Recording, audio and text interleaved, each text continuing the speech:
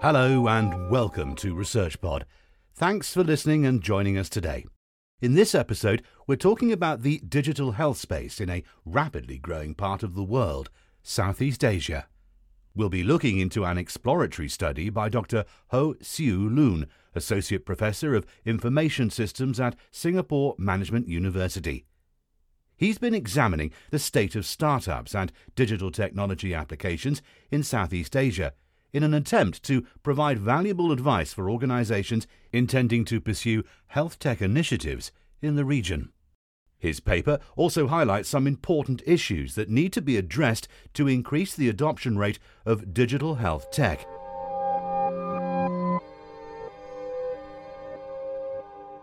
Southeast Asia is a region that covers 600 million people in over 10 countries, with an economy of roughly $2.5 trillion, and it's a region that has changed a lot in the past few decades. United Nations data shows significant shifts in the region's demographic and health patterns. In general, Southeast Asia mirrors global trends in that people are living longer and there is a growing elderly population.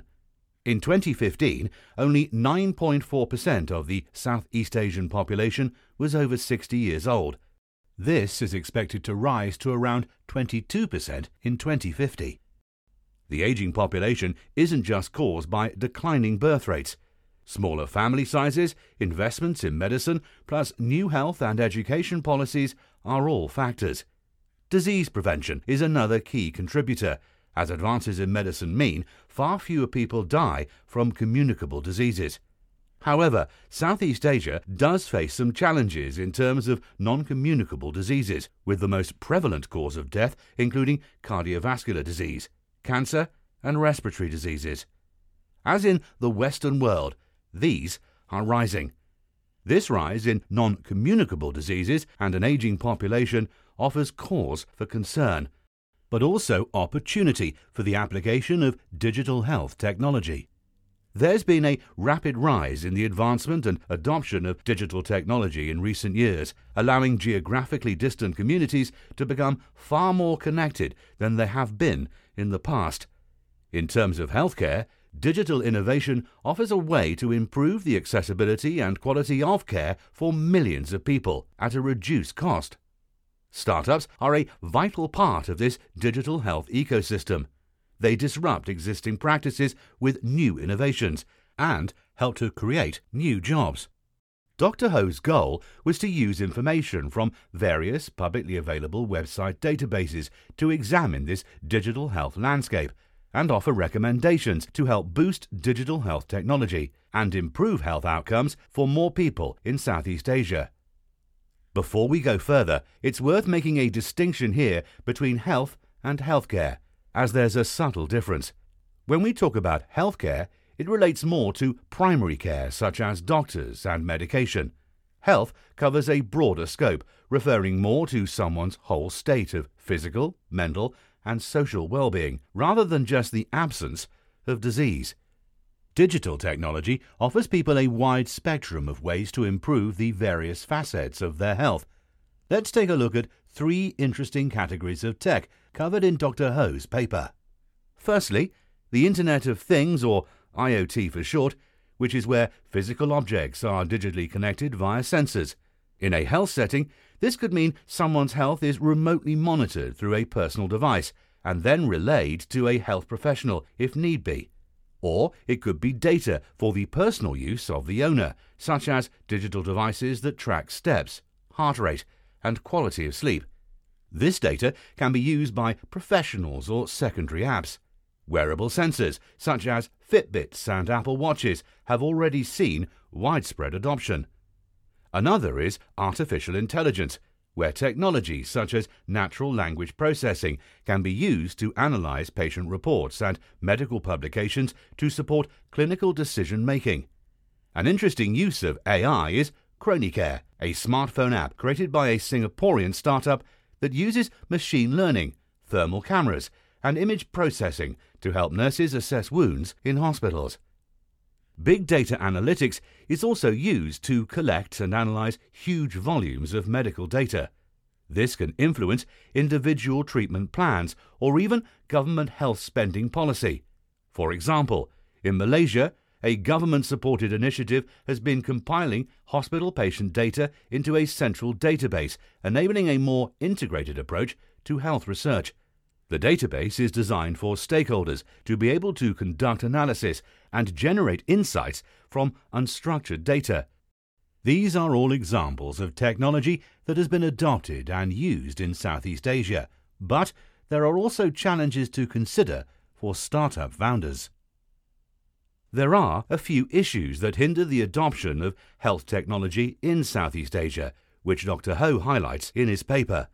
A key issue is concern over privacy and security. When sensitive data around health is concerned, it's understandable people are worried about their personal data being collected, then potentially sold for unauthorized secondary use, lost via a data breach, or accessed by cybercriminals. In 2017, WannaCry cyber attack on the UK National Health Service offered a stark warning about data privacy risks. Another problem is the possible over-reliance on health technology in the future. This raises ethical dilemmas around responsibility and accountability if mistakes are made by AI-assisted technology rather than human beings. Could there be hidden biases within systems that lead to dangerous outcomes? Health technology is more appealing to people when presented as augmented human physicians rather than replacing them. One concern raised by healthcare professionals is the unclear return on investment for digital health technology. There are high upfront and maintenance costs associated with the infrastructure and licensure for many digital health solutions, as well as harder to measure non-financial indicators like clinical outcomes or reduction in adverse events.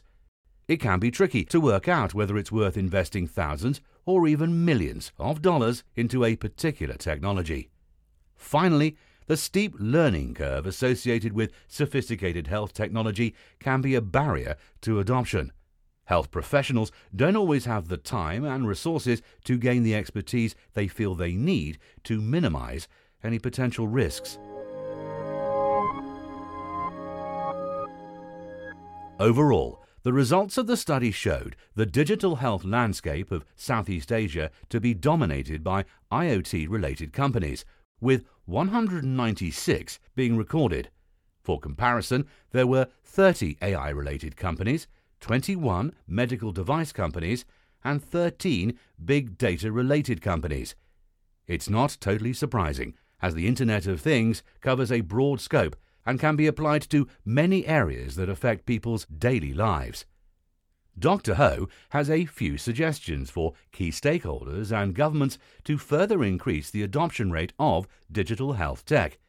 These include prioritizing the protection of consumers' data, incentivizing healthcare providers to adopt new technologies, funding advanced research and development, and introducing financial incentives for foreign companies to enter the healthcare sector. And of course, regulations and tools would also need to be considered to keep people safe. Cybersecurity has to be at the forefront of planning when health data is concerned in order to create public trust around health technology. In terms of future research, Dr. Ho hopes to include small, medium, and multinational enterprises in the region. A future study would also benefit from access to government databases rather than just publicly available ones for a more complete review of businesses in the region. For now, though, it's interesting to see the current landscape of digital health startups in Southeast Asia and understand the opportunities and challenges in the region. Thanks for listening with us today. Make sure to stay subscribed to ResearchPod for more insights into the latest science from around the world. See you again soon.